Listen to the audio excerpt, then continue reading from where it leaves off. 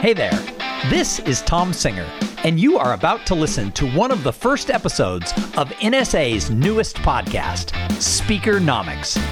If you like this episode, subscribe to our new show to get weekly insights about becoming a better speaker and building a better business. Subscribe to Speakernomics today by searching for it wherever you listen to podcasts or at spkr.bz/Speakernomics. Welcome to Speakernomics, the podcast about becoming a better speaker and building a better business. I'm your host, Tom Singer, and today we're going to talk to Shep Hyken. Now, Shep is a CSP, a CPAE. He's a former president of the National Speakers Association, and since 1983, he has had a speaking business, but he does so much more. Hey, Shep, welcome to Speakernomics. I love the idea of Speakernomics. Thanks for having me. Well, thank you. We're just getting started with this brand new podcast, and we're excited to have you here. So before we get started, Shep, what are 2 tips that you would share with speakers about how they could make more money? Just 2? Well, we can go deeper, but let's start with 2. Sure. Number 1, think about multiple channels beyond being on stage. Most people think of professional speaking as get on stage, get a check, go home, get the next gig, et cetera, et cetera. Multiple channels of income. Number 2, I would take right away as fast as possible because of the way the landscape's changing. I'd take a look at creating an online, virtual, on-demand, 24/7 learning system. Awesome. And that's taking your content, turning it into video-based learning, and making it available on demand. Well, I'm going to ask you more questions about both of those tips. But first, I got to let everybody know who Shep is. I can't believe anybody in the speaking industry doesn't know. But Shep is an expert in customer service. And what he does is he helps his clients get their customers to walk away having had an amazing experience. So, Shep, let's go backwards a little bit to when you started as a speaker. What got you into this business? Well, I didn't have a job. That's the first. No, that's the truth. I got out of college. I thought I'd work for my family business, which I actually started working for them summer jobs, not every summer, since I was very, very young. And I thought, they own gas stations, so I was going to work in gas stations. But actually, it was kind of fun, kind of a retail convenience store. And you know what they did right when I got out of college? They sold the company. Mom, Dad, what were you thinking? It was just Mom. What was she thinking? And then all of a sudden I realized, I'm not, less than a year out of college. What am I going to do with my life? I went and saw a couple of motivational speakers. My mom actually tore out this ad for a rally with Zig Ziglar and Tom Hopkins. And I go and I think to myself, what can I do to make a living? And then I look at them, I go, well, I could do that. And a little background, I was doing magic shows from the time I was 12, which is why my parents made me have a real job in the summer to see what real hard work was, because I was getting paid quite well to do birthday parties and eventually work in nightclubs and do corporate gigs. But I learned what hard work was, working in a gas station and that type of job. But anyway, I digress. When I saw those performers or speakers, I thought with that performance background, I can do that. With a college degree and a little bit of business background and having been an entrepreneur and starting my own business as a teenager, I thought I could do something. And that's how it all started, really, that basic. And not many people come out of college and say, this is what I'm going to do the rest of my life. But pretty much that's how it happened. Well, and you're coming up on 4 decades of doing it. So I think you've got some great advice. So let's jump into how we started the show. Your first piece of advice was think about areas offside of stage. So this is something a lot of us might have had to think about in 2020. Last year, we got blindsided. I'll admit, I had what we could call a traditional speaker and master of ceremonies business.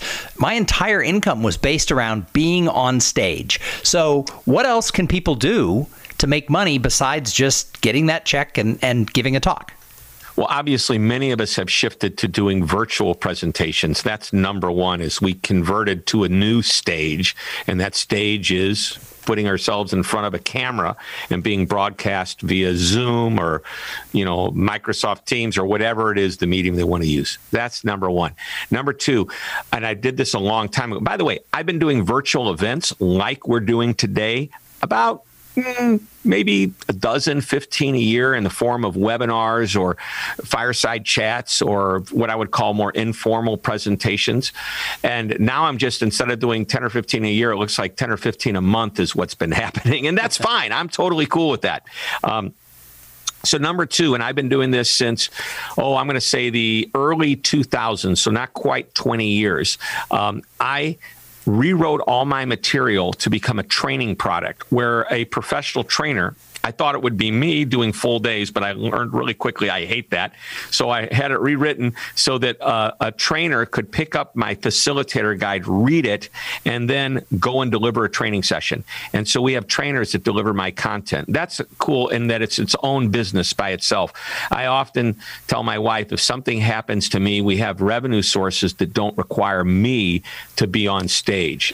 And that's important. And that's something that a lot of our speaker peers don't have. That's something that's really important. So I want to come back to that in a little bit, especially when we get to your other tip about the learning portal. But sure. Let's keep going. So far, that's three. We've got on stage, we've got virtual, we've got other trainers. What else? Yeah, virtual, other trainers. Basic product sales. We sell books, and people say you can't make a lot of money off books, but I have actually found a formula that works for both my publisher and me to make to do well, especially when it comes to bulk sales. So books but they're good. They're not a great revenue source, but they're a good revenue source. Let's see. Number 5. I am considered an influencer in my space. I'm well known in my space. And as a result, companies, especially big companies, will have me come to their user conferences and just show up, and they'll pay me to tweet and write an article about what I see. And I don't have to do a presentation. And, I've got to be honest, that's one of the things I miss most about this whole COVID experience. And that is I'm not able to go to conferences and learn from other people on stage within my industry. I have to pick it up now all online. But that's a sidebar. So being the influencer, asked to write an article, asked to, like just today, I was asked to do a tweet chat, and I'm paid to do a tweet chat. To me, that's like writing an article. I have the 10 questions ahead of time. I get the answers. We post the answers as the questions come out, and I'm there to respond to everybody who's responding to my answers. Another area is sponsorship. I jokingly say there's naming rights to my YouTube video channel, and it's really not a joke. It's just the way I position. It's like, you can put your name on my stadium. Well, I have a YouTube channel, a blog, a podcast. And so I was doing a package sponsorship. And if a client wants to be on everything, they can, but I broke it out. And some clients want just to have, so if you go to my YouTube channel, you're going to find there is on the right side, and everybody should know this, there you can actually place a link in your banner. And this link, instead of going to something that I'm promoting for myself, now goes to the sponsor's site. Maybe they're promoting a white paper or a report of some kind, and then off to the right, it says sponsored by so-and-so. Click here to get the report on whatever. And that's actually on my YouTube banner. Now, if you get there, depending on when you're there, some months it's not there because there's no sponsor. But that's a great way, blogs, podcasts, that type of thing. So let's see, I believe that's 6. Is that right? Number 7 would be your online learning portal. And online learning, which actually is probably got the greatest growth opportunity of all. That is having courses online, basically video-based courses that people can access 24/7.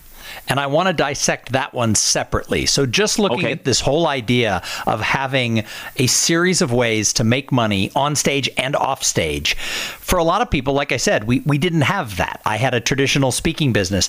How can people sort of reset their mindset to be able to think of other product lines, other ways of monetizing? Because a lot of people are stuck. Right. Well, Tom, first of all, what year did you start doing this? So I've been doing it for 12 years, so 2009-ish. So 2009, a lot of what we're talking about was available to us back then. When I started, there was no internet. I started in the day, and I used to have to walk uphill both ways to school on snowy days and with boots and with holes. But that's another story. Seriously, though, a lot of people get into this business thinking they want to be a speaker. And let's just take that traditional speaker model, get on stage, get paid, do the gig, move on to the next one. And that's how we make a living. That's not a business. That's a practice. And I'm sure we've heard that before. A practice means if you don't show up that day, if you're on vacation, you're not getting paid and there's nothing coming in. And I learned a long time ago, how can you supplement that? Well, back in the day when I first started, the way to do that was through product. It was audio cassettes, which eventually became CDs and then DVDs. It was books. And how much can you make with a book? Well, if you self-publish the book, which today the ability to self-publish and get mainstream distribution through Amazon, Barnes & Noble, and then through Ingram, you can be your own publisher. You just have to do it right. Make the book look like a real book and not a self-published, do-it-yourself kind of a project, which unfortunately some of my friends still create these do-it-yourself looking projects. But you do this right, and there's a lot of revenue beyond just when you get on stage and you try to sell books. I don't sell books in the back of the room. I sell books before I ever show up. Companies call me and they say, we can't afford your fee. I go, well, I've got something for everyone. How about I sell you books and I give you a facilitator guide on how your people can do breakouts around my books. So there's many ways to sell books way beyond the platform or in the onesies and twosies you get. And if you promote it right and you write about it and you blog about it and you talk about it to everybody, you're going to sell, a decent amount of books. When you self-publish, you get a big chunk of the pie as the money comes in. So were you thinking about all these different revenue streams back in the 80s when you started your business, or is this something that sort of grew over time? So in 1983, I start my business. I think I'm doing real well. And then I'm introduced to NSA and I joined in 1988. And I was told, write a book. So I immediately turned around and wrote the book. And within a year, I had that book out. I believe it was my buddy Steve Miller, not of the Steve Miller Band, but Steve Miller, the speaker, the marketing genius, who said to me, Shep, this book's going to make you $1 million. I'm going to sell $1 million worth of books. He goes, no, but the credibility is going to be there. But in addition to that, that book has sold. I've given away probably 100,000 copies, but I know that I've sold over 100,000 copies too. And when I sell the book, even at a substantial discount, that is even with giving away all those books, I'm way in the profit zone, a big profit zone. All right, so that's number one. I learned about that, and then as we got closer to 2000. So what are we now about? I'm about 17 years into the business. 9/11 hits in 2001, and I recognize we're one terrorist attack away from the annihilation of the speaking industry. Nobody's going to send their people to a hotel on an airplane if it's going to get shot down or crashed or whatever. And if that were to happen again, what happened in 9/11 in a short period of time, it would take years. So I thought, what can I do? And I took my content and turned it into a training product. This was really important. Nito Cobain taught me this. Turn it into a training product, and then I started hiring other trainers to do it. As I mentioned, I tried it once myself, realized I'm not good at the all-day thing. Really, I'm not good at shutting up and letting people work and discuss amongst themselves. It was frustrating to me. So that was a really big opportunity as we grew. And then I learned about Google pay-per-click advertising, and not sure I did it right, but I remember the first training project that came in based on a Google ad, and that was really cool. And my trainer and I had the sales call with the client, and we sold it. And it was like, wow, this is great. I got to do more of this. So I started recognizing these different channels over time. But so one of the things that you brought up also, one of the other ways was doing sort of virtual events. And you lumped in both like traditional virtual speaking, and you lumped that in with podcasting. And I also know that you long ago, I mean, maybe as much as a decade, you started doing like videos, and you started that you started that YouTube channel. I know that because I was in your office like 6 years ago, and you showed me your whole studio that you'd set up. But here's the thing.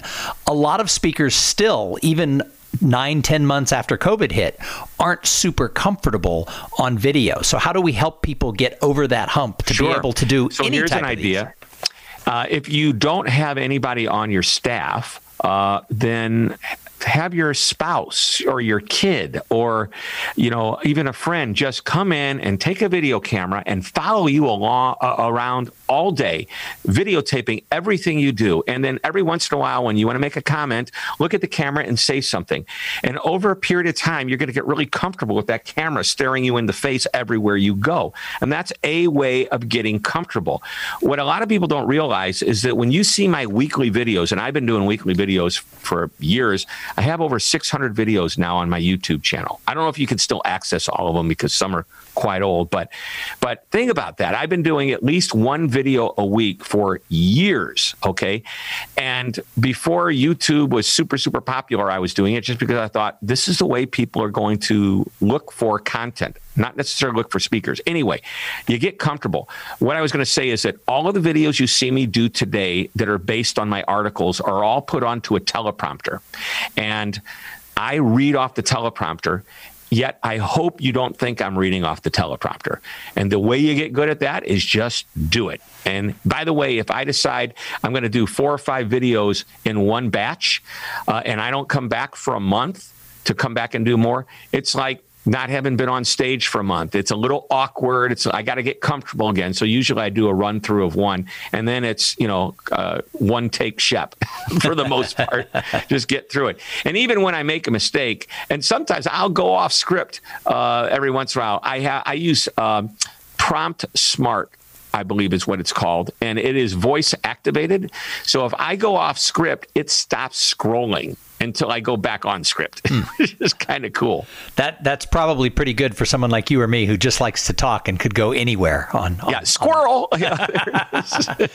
So Shep, you decided to start this online training program. So taking your training and taking it into this online course world, and you have a pretty robust program. For people who haven't seen it, can you tell us a little bit about what you have? Sure. I'm currently on the Lightspeed virtual training platform, Lightspeed VT, and I have 6 courses, anywhere from a short 20-minute course. My leadership course is about 45 minutes because leaders don't have a lot of time. And then I have a number of more robust courses that take anywhere from, 12 hours to complete to, maybe a little bit shorter.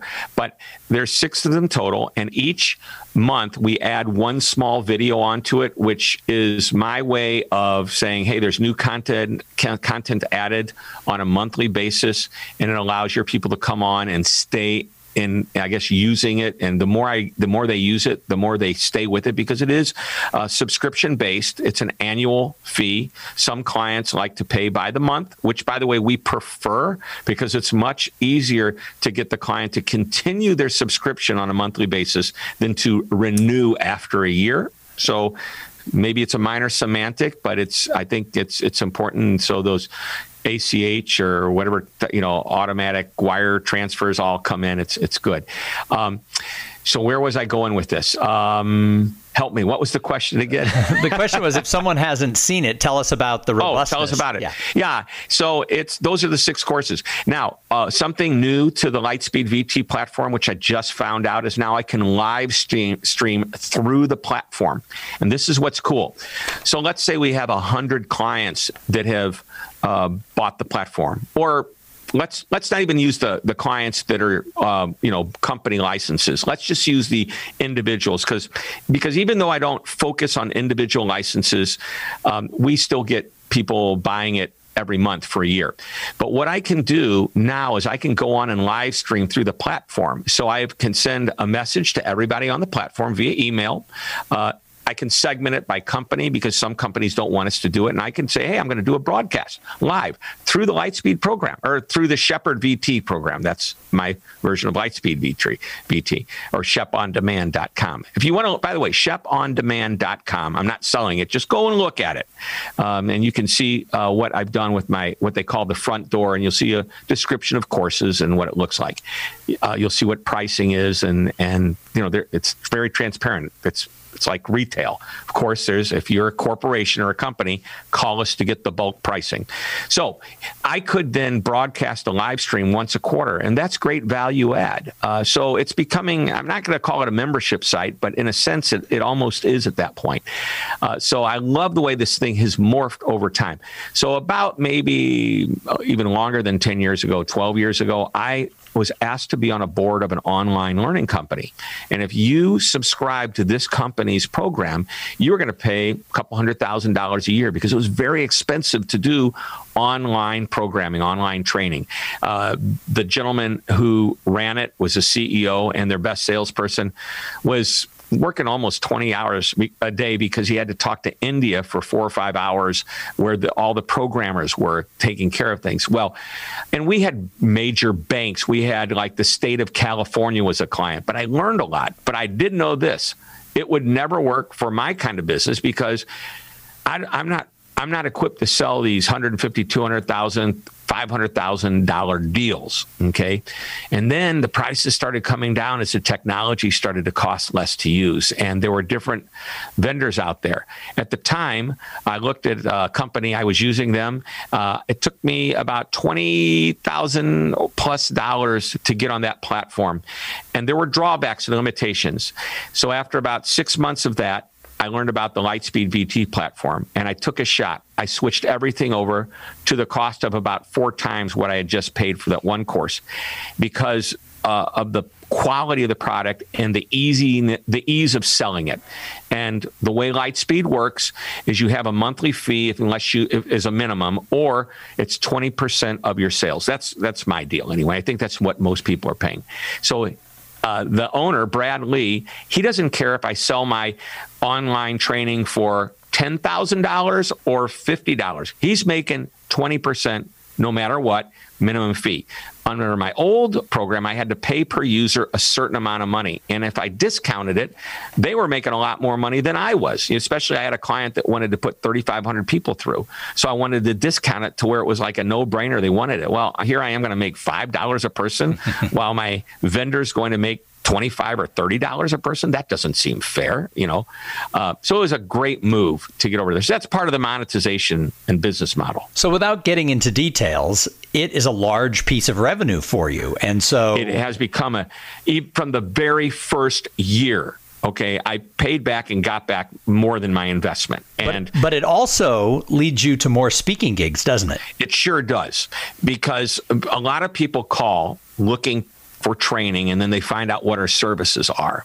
Number 2, they see me on the camera, And by the way, if I had to do it all over again, I would take me off camera and just make it not even Shep Hike. It's called Shepherd VT, Shepherd Virtual Training, and here are the courses. But I could hire a great spokesperson, far better looking than me, man or woman, to get on and deliver this content, right? And so then it becomes not me, but just great content, not tied to me. However, it is good when I'm doing a speech and I say to the client, hey, when I'm finished, what are you going to do to sustain this? And we add to that this piece. And it works the other way around. When people call for training, we talk about whenever they're going to have a meeting and do they have meetings, and once in a while that transfers into a typical speaking engagement as well. So in this period where many of us got kicked in the teeth with our speaking businesses in 2020, as we go into 2021, the word for the year for a lot of speakers is reinvent or rebuild. Where do you think speakers should go first if they don't have already 7 lines of income like you do? Sure. Where should they start? There's 2 places I want you to think about. Number 1, if you haven't written a book, get it done. Then take that book, if you have written it or if you need to write it, once it's finished, and turn that into your online course. That's the easiest way to start. And you can go on Upwork and hire a course designer to take that content and turn it into something with exercises, although you could actually use the book as your basic script, just as you would an audio book. But remember, it's video-based, so there needs to be good visuals to go with it to support it. And what we learned, and I got lucky because I did it right out of the box correctly, is that you do it in tiny, short modules, anywhere from 2 or 3 minutes to maybe at the most 6 or 7. And that means that, like, for example, my first course, the main, what I call my, the flagship course is called the Customer Focus. To take it and spend the right amount of time takes about 12 hours. And it is I believe it's 23 chapters in 4 parts that comprise this course. Now, it's only about 3 hours worth of video, but by the time you do the exercises and take your time to do it right, it's going to take 10 to 12 hours to do. But it's 23 chapters. So if you take 3 hours, 180 minutes, and divide it by 23, I do the math, it's I don't know, what does that come out to?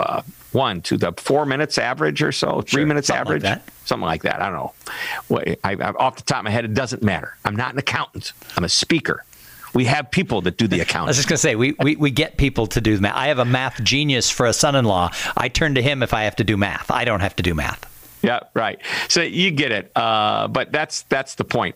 And they're all very short modules. I think the longest ones. And that's important because then people can get it and progress, bite-sized chunks. So I would say do those things first. Book content, or to actually just take your speech and transcribe it and then turn that into a course. And again, break it up into chunks, have workbook exercises, go on Upwork, find a course designer that'll help you do that. Very inexpensive to do. Get on a platform. Lightspeed to me is like the Ferrari of platforms.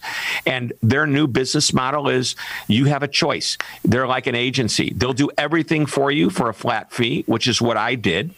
Or if you're somewhat tech savvy, you can do it yourself, and that's fine if you do it right. But there's companies like Thinkific is a good one. Kajabi, I think, is what a number of people use. So even though I'm using that, there's many others that are out there. But if you like the Lightspeed product, that to me is like not the Cadillac. It's an upgrade to a Ferrari.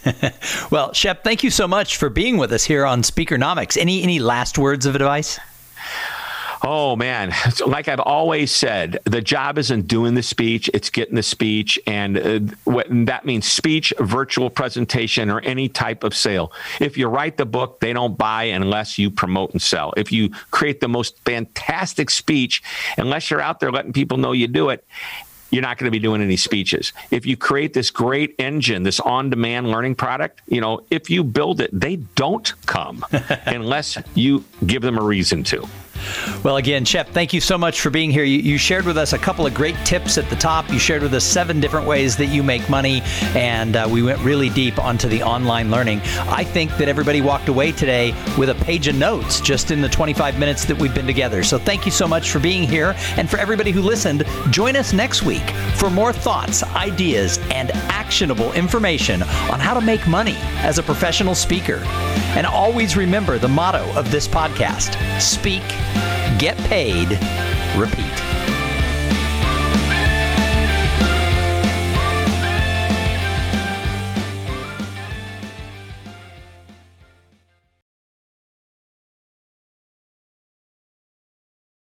This podcast is a part of the C-Suite Radio Network.